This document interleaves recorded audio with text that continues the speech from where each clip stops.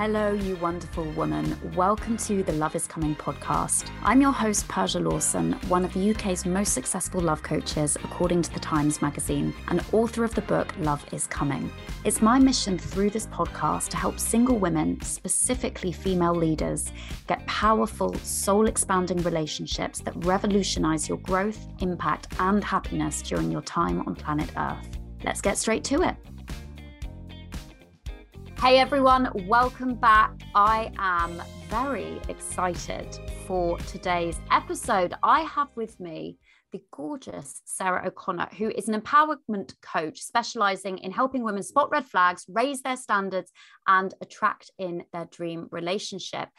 And Sarah is also a former one-to-one client of mine who did my coaching container, Love for Leaders, back in 2019 to 2020, bloody pandemic, pre all this mad shit that the world was very different when we started working together, wasn't it, Sarah? It was very different. We didn't know what we didn't know, turns out.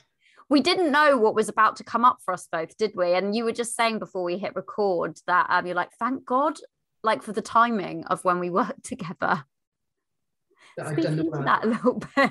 Can you, okay, tell, in fact, that's a good place. Before we get into that, let's talk about your story in your own words. Like, why did you come to work with me? And then let's get into the timing of it. You know, we were also talking about lockdown and imagining. I mean, I absolutely did this as well. I think, God, imagine if I had to do lockdown in the state that I was in. Well, for me, it's a long time ago now, but I really don't know if I would have handled it very well at all. So in your own words, Sarah, lead us into how we came to be connected. So it was all very serendipitous, I guess, and the synchronicities were definitely in play. But I first, so to take you back to kind of how I became, I guess, a single person trying to find love was at the end of my relationship to my now ex-fiance. So I'd been in this relationship for 3.5 years. Everything was falling apart kind of around my ears. And it all came to a head and to an end in September 2018. And to give a bit of like colour to that, we'd got engaged in April. We had just moved into a new house, which thankfully was only owned by me. I'm so pleased in hindsight that he wasn't on the mortgage. And so to everyone else, the outside world, I looked like I had it all. I was like little miss, living the dream, every tick box you could want, you know, doing well in my job, house, person, planning a wedding. And actually, once you got inside our house, and our relationship, we were falling apart at the seams, and he was disrespecting me and the relationship in a very big way, and it just kept eroding and getting worse. And the crux of it was that he was a coke addict and was stealing from me. And being stolen from is kind of the weirdest kind of betrayal, because you're kind of like on high alert, aren't you, for like betrayal of like infidelity or being abandoned and just sort of like being left. But when someone is like, no, I'm fully in this relationship, but also I'm going to just disrespect you by stealing from you. And, you know, the implications of that were, you know, me having panic attacks, not knowing how I was going to pay for the house and all the rest of it. And him just the consistent lies. It was really, really traumatizing. So once the relationship ended, quite honestly, I was just fucking relieved. Like, I was so happy just to be out of the relationship, because the whole thing had been so stressful. And then I just went on a bit of a manic kind of partying spree.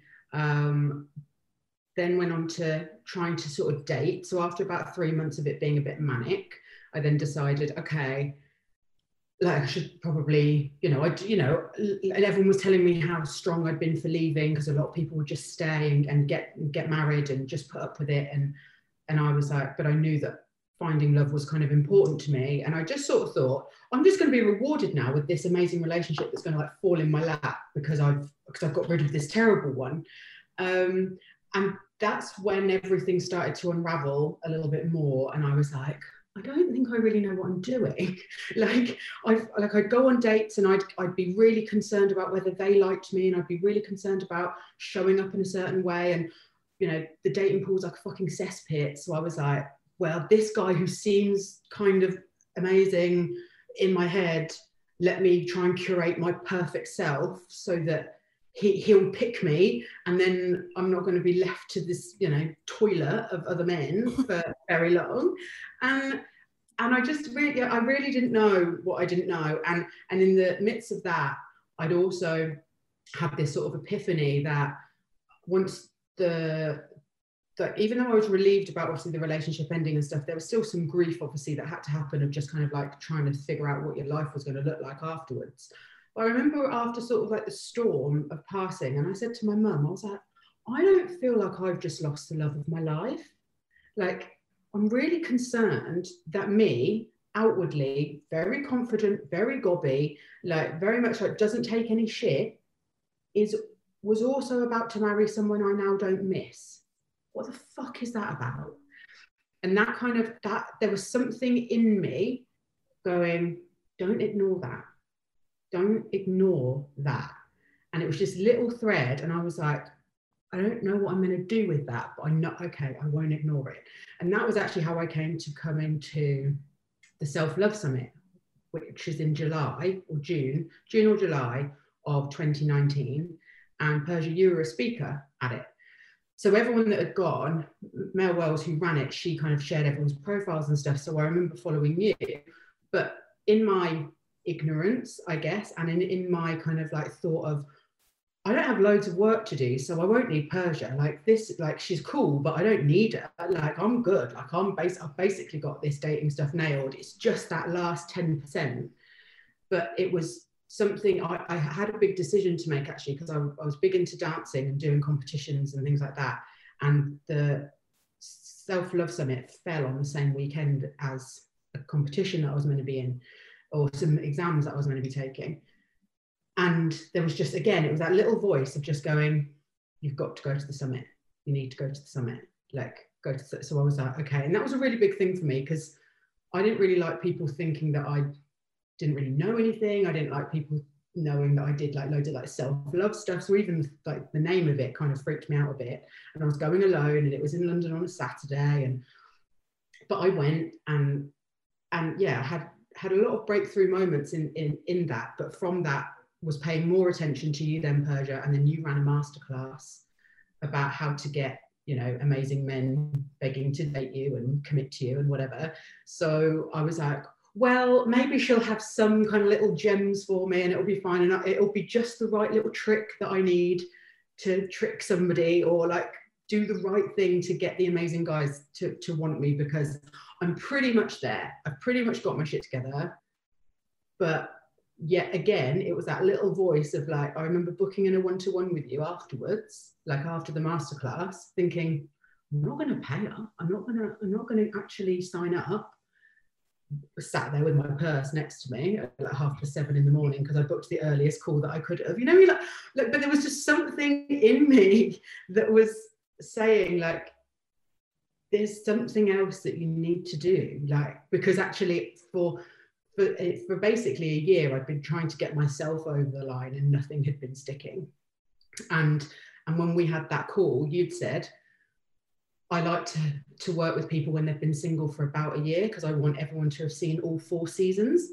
And I was like, oh yeah, it's been about a year. And I was like, yeah, because I threw him out on September that, I was like, it was a year today. I was like, that's funny. And you were like, watch out for them, Sarah, the synchronicities. And I was like, the what? I didn't know what it even meant. And I was like, okay.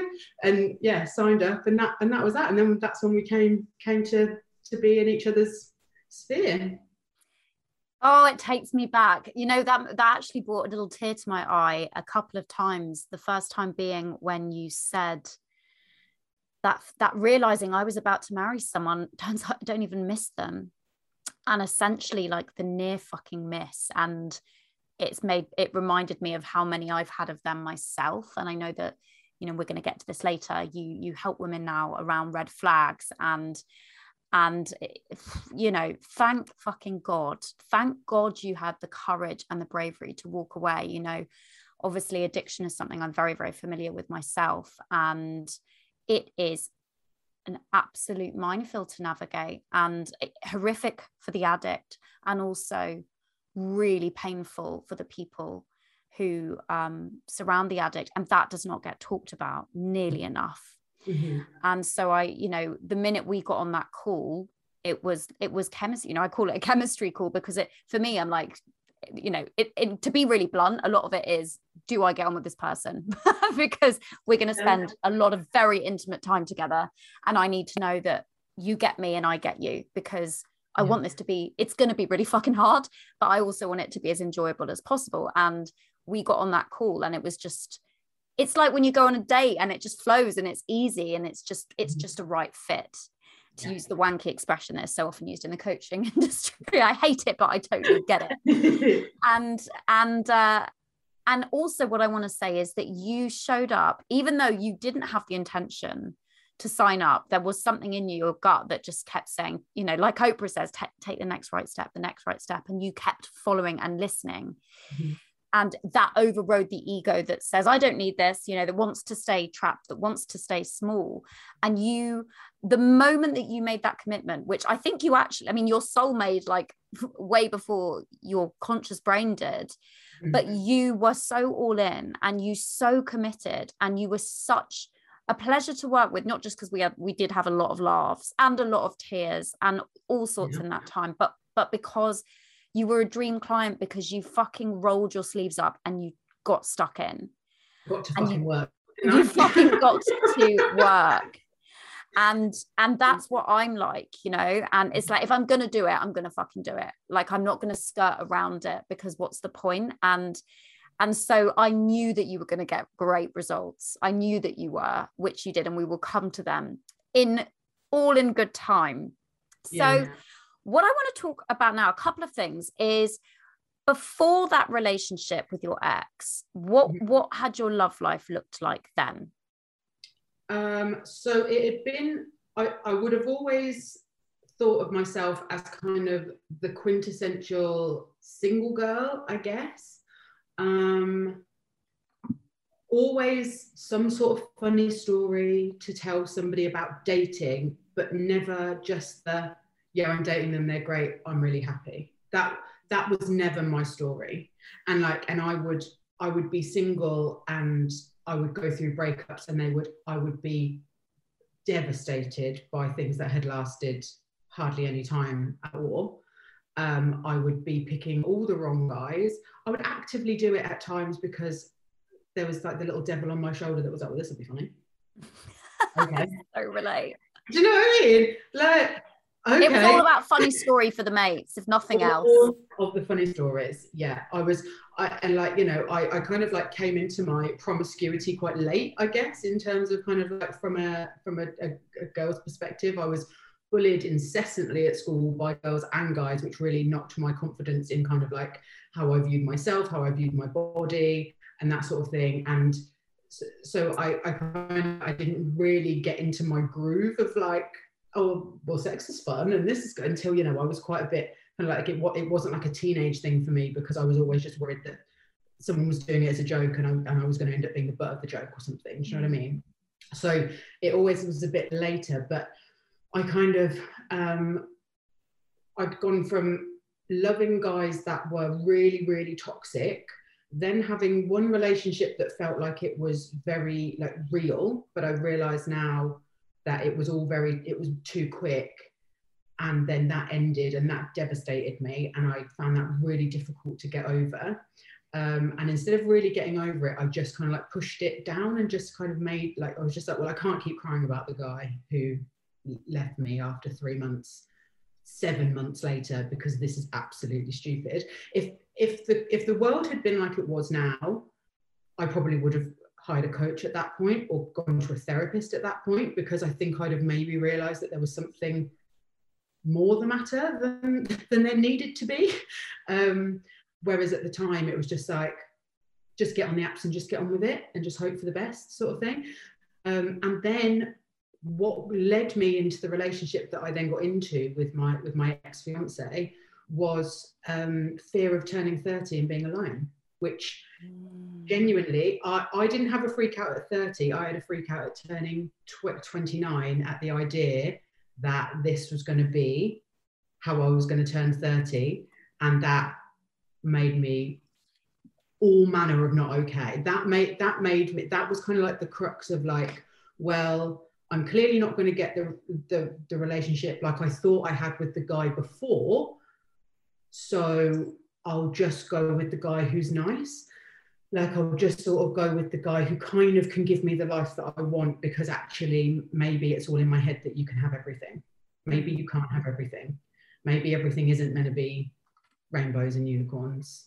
Because I was a hopeless romantic. Like, I'd watch films and be like, oh my God, like, why is that not me? Sort of thing. And I thought, do you know what? I clearly can't have that. That's not that can't be me. Like, and as well, like, because of everything that had happened, like leading up to it, like what was uncovered in our work is that I now realize that I genuinely believe that I was hard to love.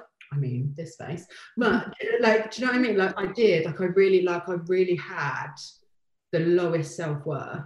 It would I look back and I just want to give myself a hug.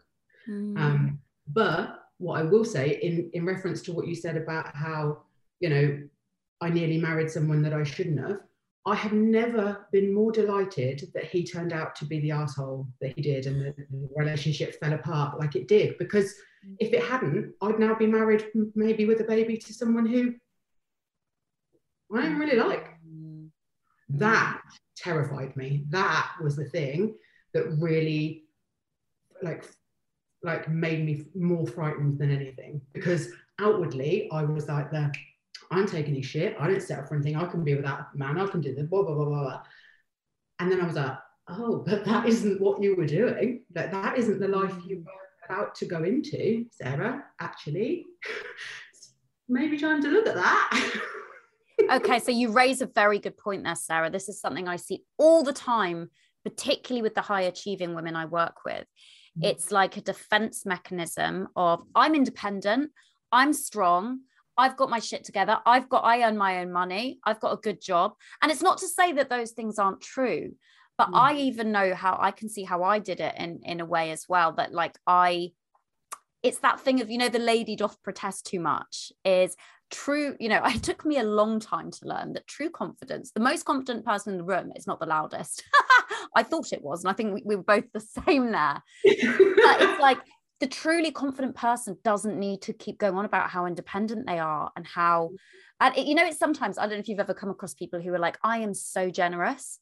And I'm like, I don't know, it really jars me, because I'm like, just be generous. You don't need to make a point. Like, anyone who makes a point of, I'm just so kind, I'm so giving, I'm so generous. Like, I always, something in me just goes, well, firstly cringes a bit, but also it's like, what in you feels that you need to make that declaration? Why not just be generous? Because why not just let people see it?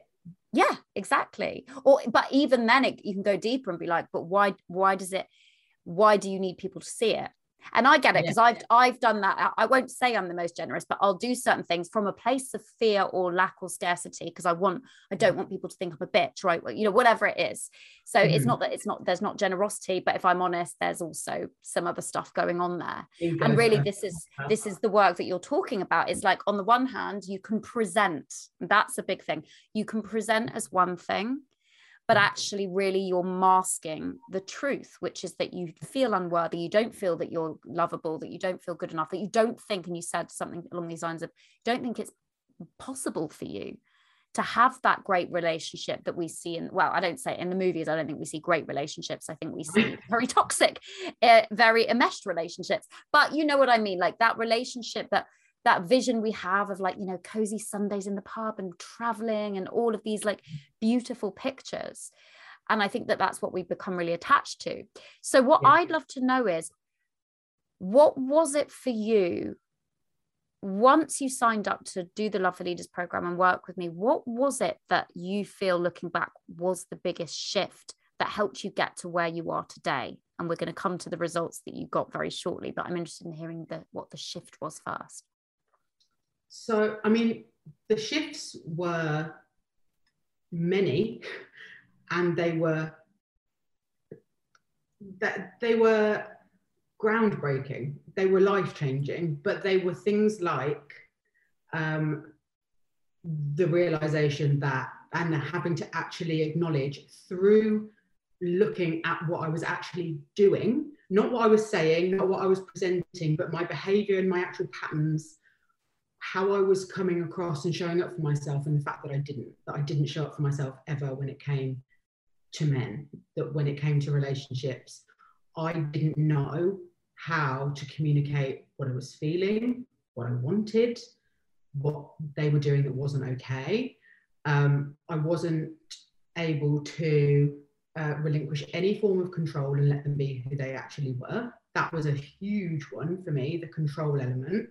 When we looked at like control, and I realized that I tried to curate everything because I didn't believe things were going to happen by chance, by themselves.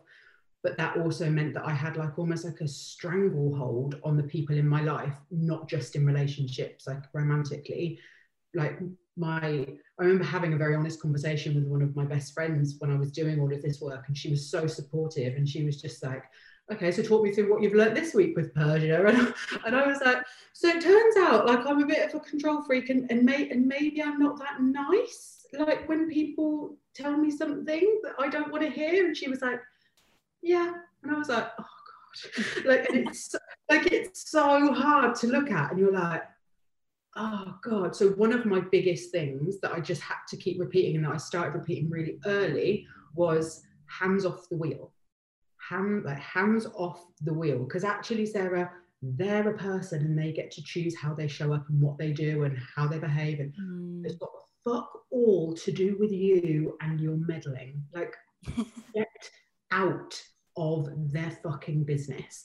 Like, and actually that was a really big learn for me, because I also really craved in terms of masculine and feminine energy, I wanted a masculine man who could lead and be his own person, because my ex was essentially like a man-child who I was his mother to and had to take care of. And I didn't want to do that. But I also was very happy to step into the driving seat and to take the lead. And therefore I attracted men that were fucking useless and didn't do stuff for themselves. And I didn't like it. So, and then I was more than happy to be like, as opposed to being like, well, you're not for me then because I want someone who can do it. I was like, fine, I'll do it. Fine. And just like getting on with it. Because again, I think that's a trait of women who are successful. Like, you get shit done in work. So you're used to being like, well, I've got to take the lead because I run my own fucking business. So yes, of course. But actually, like my mantra had to become like, oh, not yours. Stop, put it down, not yours. Even to the littlest thing, like someone being in a car with someone and they're driving and they're taking a route that I wouldn't take, I would catch myself. So I'd be like, why are you going this way? This isn't the quickest way. Blah, blah, blah, blah, blah, blah, blah, blah, blah. And then be like, you're not driving. Not your job. We're not going to be late. Let them go whatever route they want. Like, I would have to have these little conversations with myself so often, and things like people cancelling on me for things and me being like, okay, is it a big deal? No, not really. Pick your battles. Okay. Like, and choosing when I was going to lose my shit about stuff that actually matters, as opposed to making my friends walk on eggshells because they're like, God, I don't want to mention that to Sarah because she's probably going to be annoyed. You know what I have to say? It's so amazing to listen to you, and I'm obviously watching you on Zoom as we're recording this, and it's like I always quote this. I know you were in Thailand at the beginning of when we were working together, and in Asia, so many people that expression, same but different, and I love it because it just is so true. It's like you are same as who you were when we started working, but at the same time you're completely different, because the confidence that I'm seeing in you now is just who you are. Like, you're not hiding, you're not and I can say this because I absolutely get it, because it was me. You're not performing. And You're you not knew performing. me. On that first call, I definitely had some performance in me, didn't I? Like, and I remember you being like, yeah, we'll get to that. And I was just like, yeah, okay. I was thinking, fine. But yeah, but there was still something, the ego was still being kind of overshadowed even a little bit at that point by like. It took time. And then you completely broke down. I can't remember what module. Probably quite, yeah, all of them for a different reason. All of them, all 7. But it was exactly what Brene Brown talks about. It's that stripping away. And like, you know, we have been, you know, us women, we have not had power for very long over our lives, over most aspects, all aspects really. And so I always want to remind us like how fucking like I saw a quote the other day that was like, you know, look, women have only had power or autonomy for like 50 to 100, a century. Imagine what we could do with 1,000 years, like where we will be. But it's that thing of like, you know, we've had to be manipulative and coercive and under the radar and have all these things because we didn't have any other way to have any sort of power. Mm-hmm. And it takes time to strip all that back. But as Brene Brown says, it's like, you know, vulnerability, which we have been sold the lie is, you know, essentially weakness. And the way, you know, particularly in your dating life, don't tell the fucking truth. No, present the version of you that you think he wants. And same in friendships and same with work and all these various different aspects. But it, like, as I've experienced, and I know that you get as well, Sarah, now it's like, God, the relief when you can just fucking let it go and be yourself. And the people who can't fucking handle it, because some people can't, and that's okay, they do just sort of over time fall away. And you attract in very, very different kinds of people, friends, relationships, etc. And so that brings us really nicely to the next question. What were the biggest results that you experienced in your life having done the Love for Leaders program? So I would say outside of kind of like direct romantic relationships, the biggest shift I think that I found, which it's really funny because now I work with clients who want kind of like an amazing relationship. They don't like me saying this, but I'm like, I don't know if you know this. It's like, but I'm my soulmate. And they're like, what? They're like, no. And I'm like, but I am though, because actually that kind of, that soul part of me, that was the one going, you need to pay attention, Sarah, to the fact that everything fell apart and maybe that means something. And that little voice that's telling you to go to the summit, and that little voice that's telling you to get your purse ready, even though your ego is telling you you're not going to work with Persia. That's the part of you that knows what the fuck she's doing. Like, and that's the part you need to start listening to, and that's the part you need to start taking action on, even though you don't want to, because your ego and your identity and everything you formed as part of like, this is who I am in this earthly world, she doesn't know what to do with that. But actually your soul, the soul part of you, your intuition, whatever you want to call it, is the one that knows your greatest good and knows the path to take you to where you need to go, and will be the most honored, you honoring what that part of you is trying to get you to do, whilst it will feel uncomfortable, will lead you to your greatest good.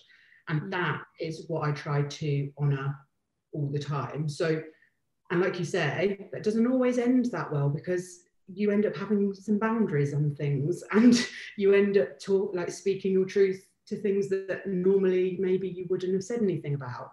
And the big like, I can't like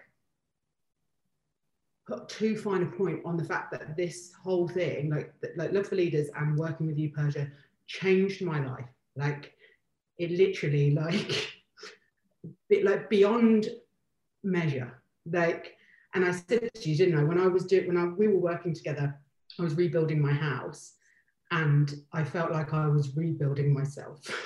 Like, I was like, this is like the most metaphorical thing that's happening around me, this crumbling literally of my house around me, because if you put the time into the work, everything that you have become as a defense mechanism to hide things that you think are bad or wrong or are going to hurt too much to show the world are then what you present out. And that is what is keeping you stuck in your romantic relationships.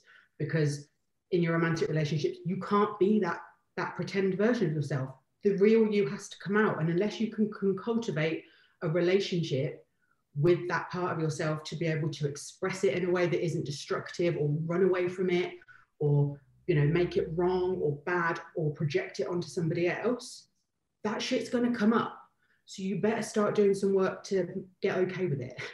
Because as soon as you start putting some light on it, I think it's Brene Brown says as well, like, shame can't live in the dark. Like, once you bring it to the light and you'll realize that, oh, actually, yes, I acknowledge that I've been a very controlling, annoying person to lots of people, but actually there's another way to do this. Like, I get to show up differently.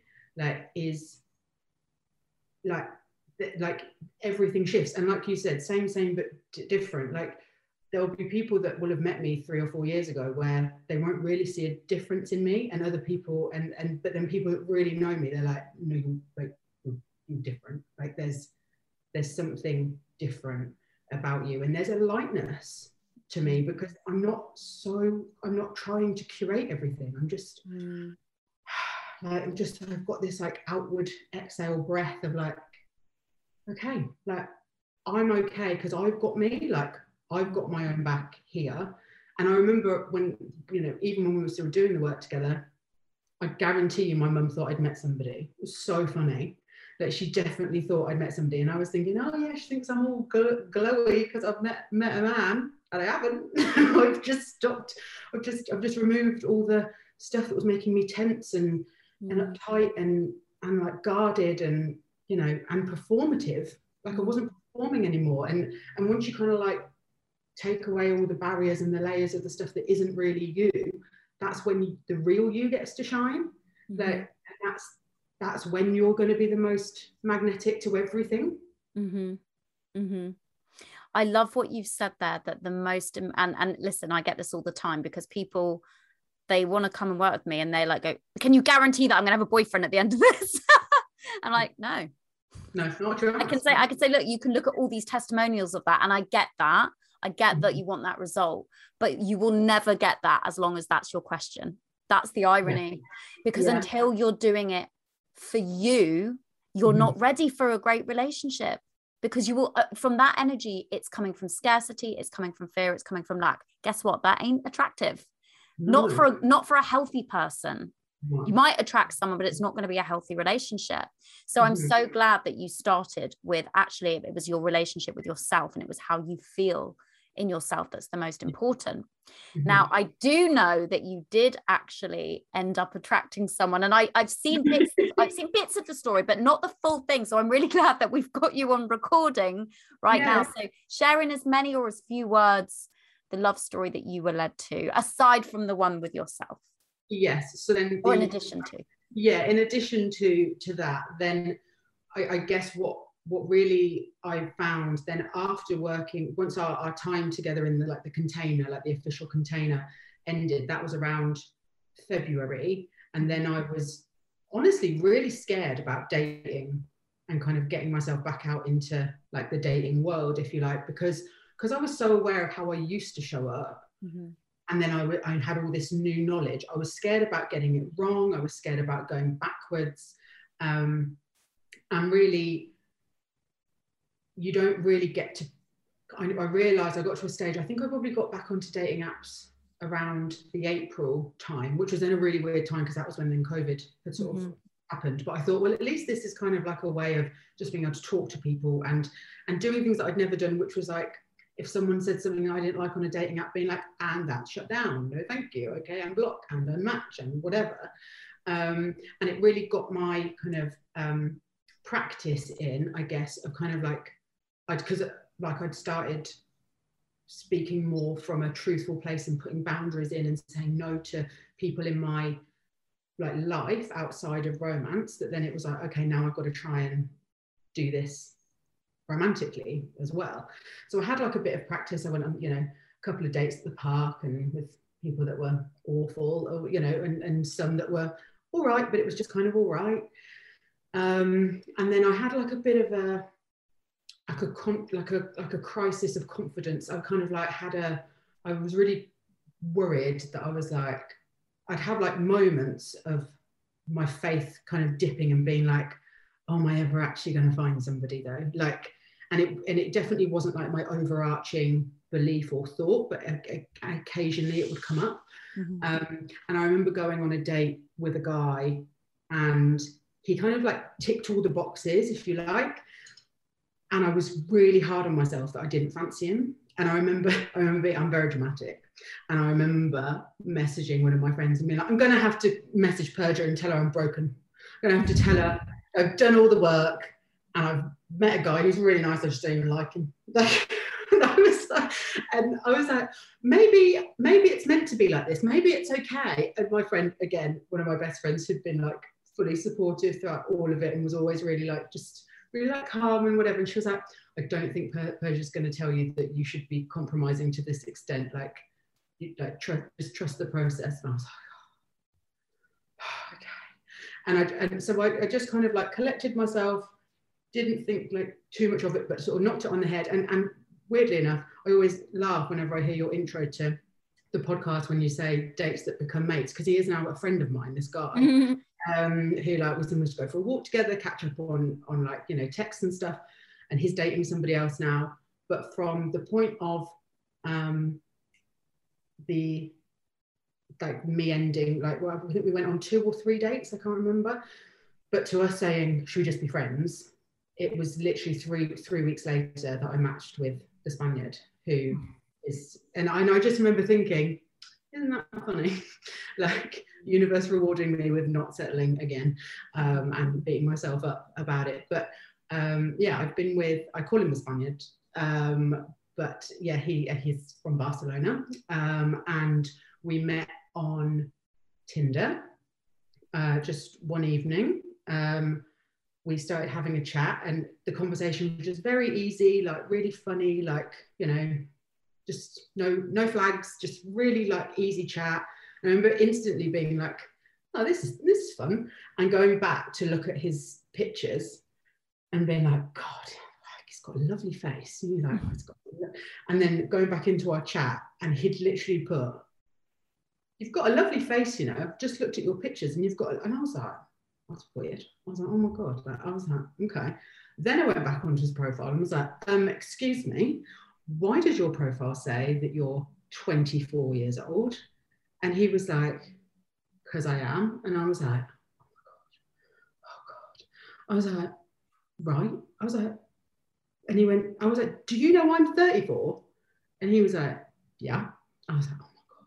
So, and I was like, well, I don't even know why you're part of my search thing. I was like, because I haven't set it to 24-year-olds, obviously. And he laughed and he was like, why is it a problem?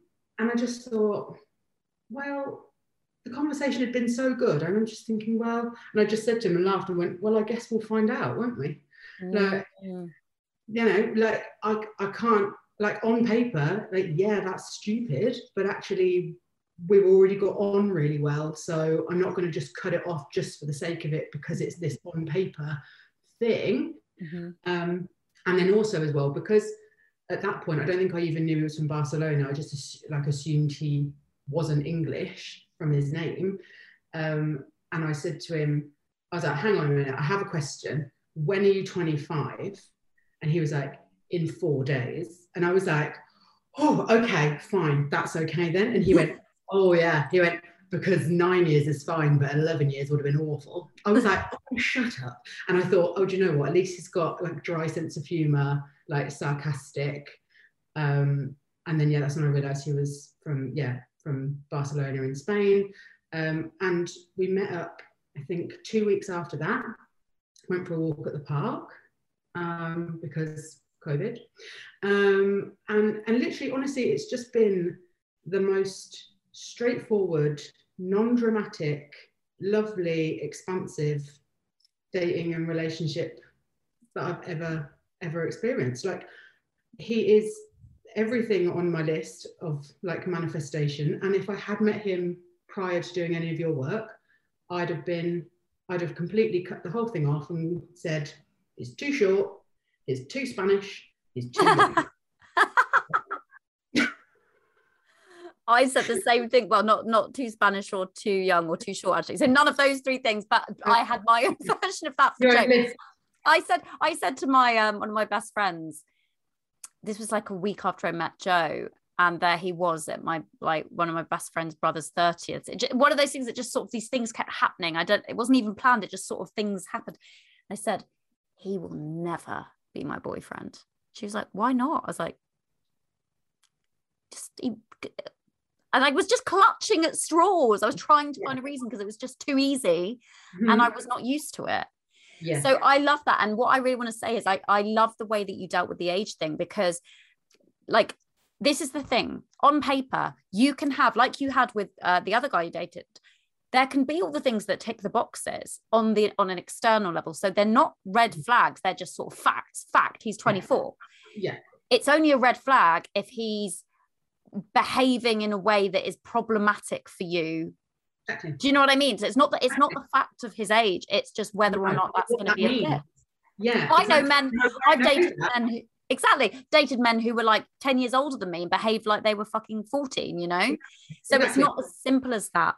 Exactly. And that's the thing, like, I was like, well, we'll soon find out. And I went into it being like, and I probably will find out. I probably am going to find out that actually there is going to be something that is going to come up that is going to be like, oh, that's why this doesn't work. Okay, fine. Like, but I'd never been able to approach dating like that before, because I used to be like, oh, good. I'm now like, as if I'm like some sort of baby, and I've looked at someone, I've imprinted on them, and I'm just going to cling to them as if we're like, oh, I've chosen you now, so I'm just going to cling to you here and make you my person. And like, I suppose codependency would be what that would be described as, you know, just this like clinging to another person without having any kind of ability to assess something as you go through the stages of dating, because dating can feel so anxiety inducing that for people who haven't dealt with their own, you know, attachment trauma and all that sort of stuff and healed anything, they don't know how to just kind of like assess it as you go. But I hadn't really realized how good I'd got at that until one of my friends who is anxiously attached, me and the Spaniard had been dating, I don't know, maybe 2 months, 2.5 months, something like that. And she was like, so how's it going? And I was like, yeah, really good. And she was like, okay, so yeah, but what do you like, so how many dates have you been on? And I was like, well, I don't know. And she was like, how many weeks has it been? And I was like, I don't know, I haven't counted. And then I was like, oh, but I would have. I'd have known the days that I'd have been dating him for. And I'd have been desperate to have made it from the very first time that we'd ever even spoken to then be like announcing to everybody like, oh, I've got a boyfriend, because it means something about me. Whereas I didn't tell anybody I told my friends, but I didn't tell my mum until April. I mean, she nearly lost her fucking mind. It was hilarious. She still don't like it at all. But I wanted to keep him for me for ages, because I think I kept, every time we would meet up, I would think, maybe this is going to be the time when it doesn't work. Maybe this is going to be the date or the meeting where it's like, oh, we have vastly different values on this, or oh, this is something that we can't move past, or oh, we just don't fancy each other this week. Like, and then it always been like, oh yeah, no, that didn't happen.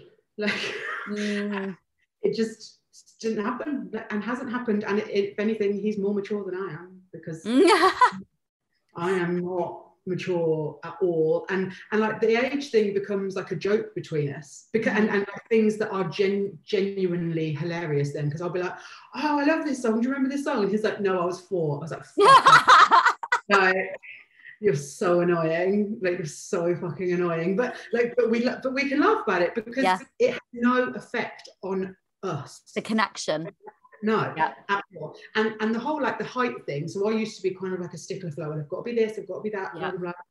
And one of the things that I remember you saying about being like your list of affirmations and like to manifest and things like that was not to be too, like, be accurate but not so specific that it's like, oh, they need to be like have blue eyes and 6'2" and drive this car type of thing. Like, it needed to be more kind of like the feeling, I guess, of what you wanted. So one of the things that was very important to me was like wanting to have a very strong kind of like physical connection with somebody. And I would always normally associate that with like a tall, broad person. And instead, my affirmation was, I'm so grateful for how sexually attracted I am to my partner. Well, I mean, I just basically climb on him all of the time. I would just constantly walking around the house. I'm like, babe, can you take your top off? Can you take your top off? And he's like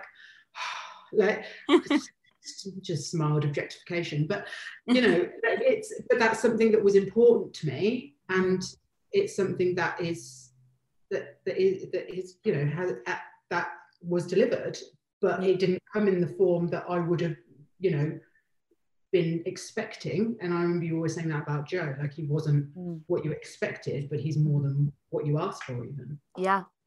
You know what I also really can see in you as well? I love that we're having this chat and you're sat there in your beautiful office that you've had renovated, obviously, along with the whole house. And I remember, I love that the metaphor of you were rebuilding the house as you rebuilding yourself. I mean, you know, I love a metaphor. You know, I love a metaphor.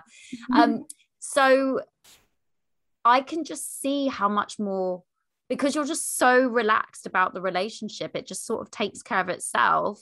Not to say there's not going to be, you know, there's won't have been, or there's not going to be things that come up, of course, because, you know, we're humans, but you're relaxed, and it means that you can have time and energy to do other things. Like you're now helping women in their love lives, which is so amazing. Like, I'm so happy that you've been inspired to do that, and using your own story and your experience and your, you know, your humor to help, which is just so what we need.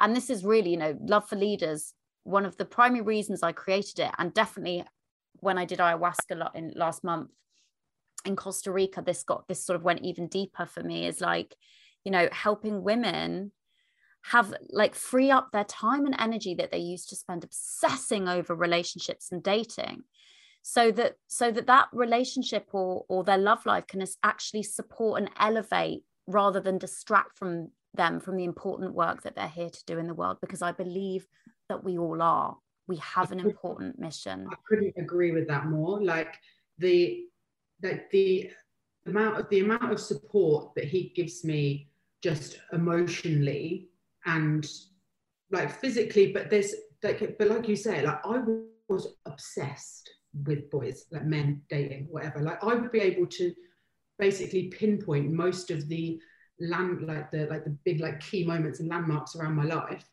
I'd be able to be like, oh yeah, I was dating that person then. Oh yeah, I was obsessed with that person then. Oh, I was blah, blah, blah with that person then. Like everything was connected to relationships because they were so important to me.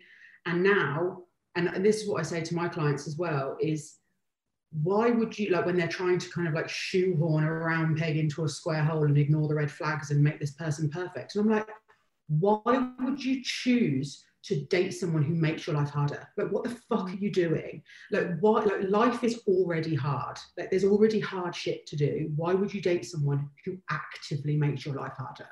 Like want more for yourself, and take me as an example that you can have it. Like, you don't have to be dating someone who is going to like give you panic attacks and make you walk on eggshells, and or just like leave you hanging. So you're like, are we dating? Are we fine? Are we not? I don't know.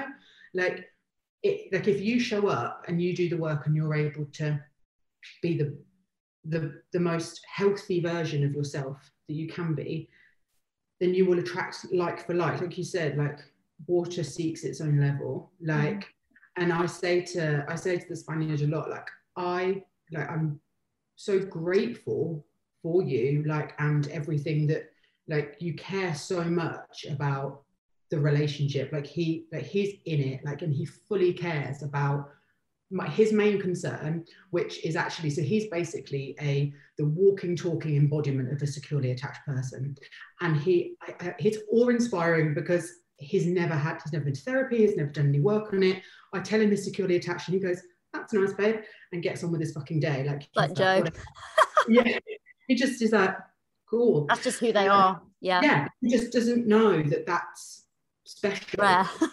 Yeah, and special. And I said to him, I was like, I don't think you quite realise like the fact that you that you act like if something's the matter, you just ask, like, and you care and you want to make it better, like you want things to be all right.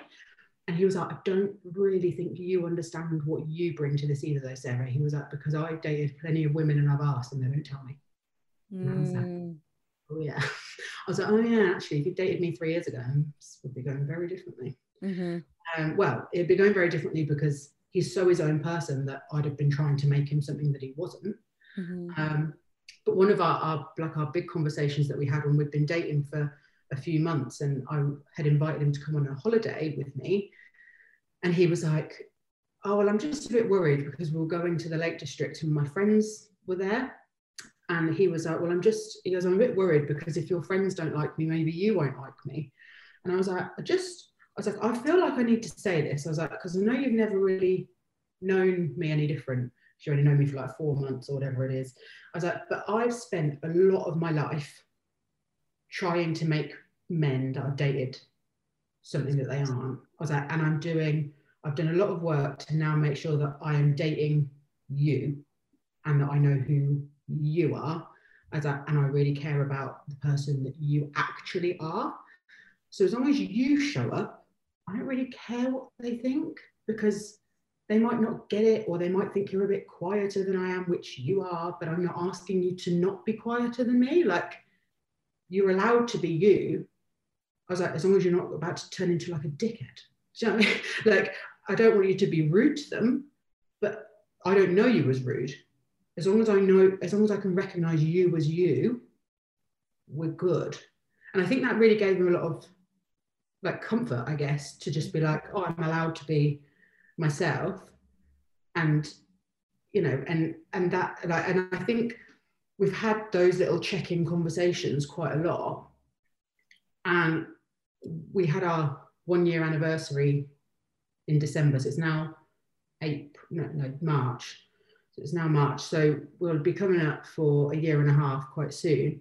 But in both of us, in our cards for our anniversary, both wrote like, I feel like I met you yesterday. Like, everything feels so fresh.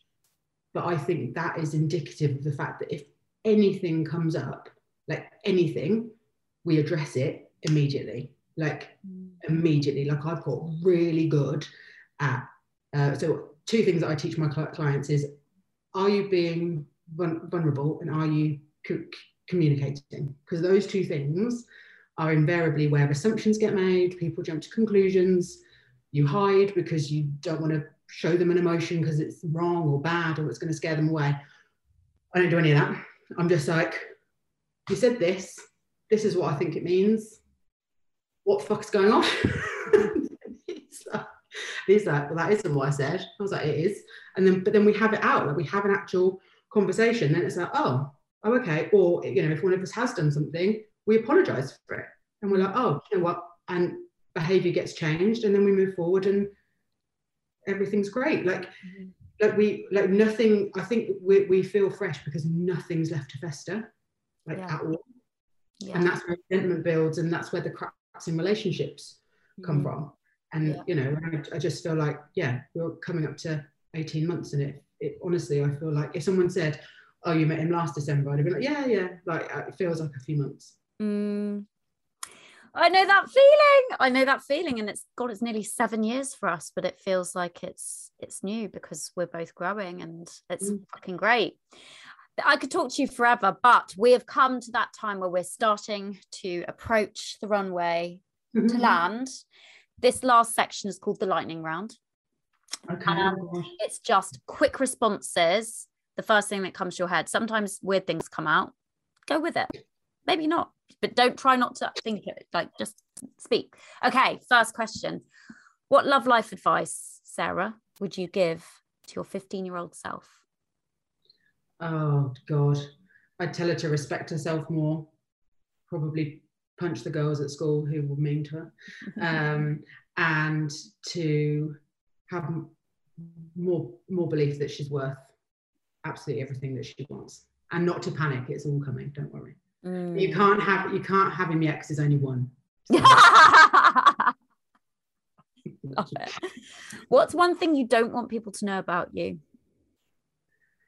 Oh, that I'm very emotional, like much more emotional than anyone would ever believe. I think you remember finding it quite surprising how many tears you got from me. I remember you being like, "Oh, like that's a lot of crying." But yeah, I've just I say it to the Spaniard a lot, and I'm like, I'm very emotional, like, and I find it,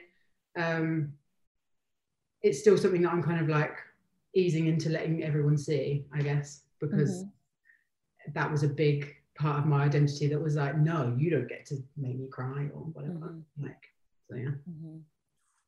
Okay, before the final question, where can people connect with you? Oh, Instagram. So I am Sarah O'Connor. I run a monthly masterclass called Red Flag Radar, and I choose a different red flag every month, where we do a bit of a deep dive into it and how to avoid it, and then journaling prompts and things for you to go away with afterwards, to dive into. I also do one-to-one coaching as well, on all of this good stuff. And I basically live in Instagram stories. If you want to come and see me making a fool of myself, please come and join me. And yeah, I do lives most weeks as well. So yeah, that's where you can come and hang out. I will link that in the show notes for this episode. Okay, so final question. What would your number one piece of advice be for any successful single woman who is listening to this right now and who is on the fence about joining Love for Leaders, and they're really struggling in their life because they just don't think it's going to happen for them? Yeah, I mean, like booming love to them, because I've definitely been that person, and I've definitely convinced myself of all the different reasons, external factors that would mean that somebody would be either intimidated by me, or I was too outspoken, or I was too this, or I was too that.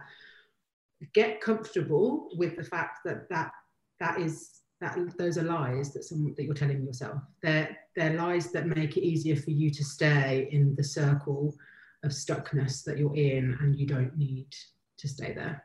That isn't where you need to set up camp and live by yourself. And actually, you don't know what you don't know yet. And that's actually one of the most exciting places to be, because whilst you are, like, I think there's a lot of similarities with like building a successful business and the belief you've got to have in yourself to make the right moves, even though you can't see the outcome yet, with kind of what you need to do in your love life. So you have the ability to do it. You just need to channel it into the right thing. And Love for Leaders will 100% do it for you. I have absolutely no doubt. Thank you so much. Thank you so much for all your beautiful, kind words. Thank you for your energy. Thank you for your commitment to showing up for yourself and now for other women as well. You know, I'm so fucking proud of the journey you've been on, Sarah. I really am. And it's been so amazing to catch up and just see all the magic that's been happening for you. And I just know that this will have really spoken to the women who it needs to speak to, having seen that journey that you've been on yourself. So thank you so much. Thank you so much for having me. Absolute pleasure. Absolute pleasure. And that's a wrap. Thank you so much for tuning in. I really hope this episode served you and gave some practical insights and strategies around the next steps in transforming your love life from the inside out. Do come and let me know over on Instagram what resonated for you the most and why. I am at Persia Lawson. And if you want more tips and tools on how to become a vibrational match for the powerful, committed relationship that you deserve, check out my book, Love is Coming, as well as my programs and coaching containers over at persialawson.com. This website is also linked in this episode's show notes. And if you got value from this episode, I'd be so grateful if you'd like, subscribe, share, and/or leave a quick review. review. This helps the podcast rank higher so it can reach other women who want or need the support. And to have your question answered, send it over to podcast@persialawson.com and we'll get to it ASAP. Until next time, I want you to remember that love is coming for you. But in the meantime, it's your responsibility to stop looking outside of yourself for the partner you want to get and start looking inside of yourself for the partner you want to be.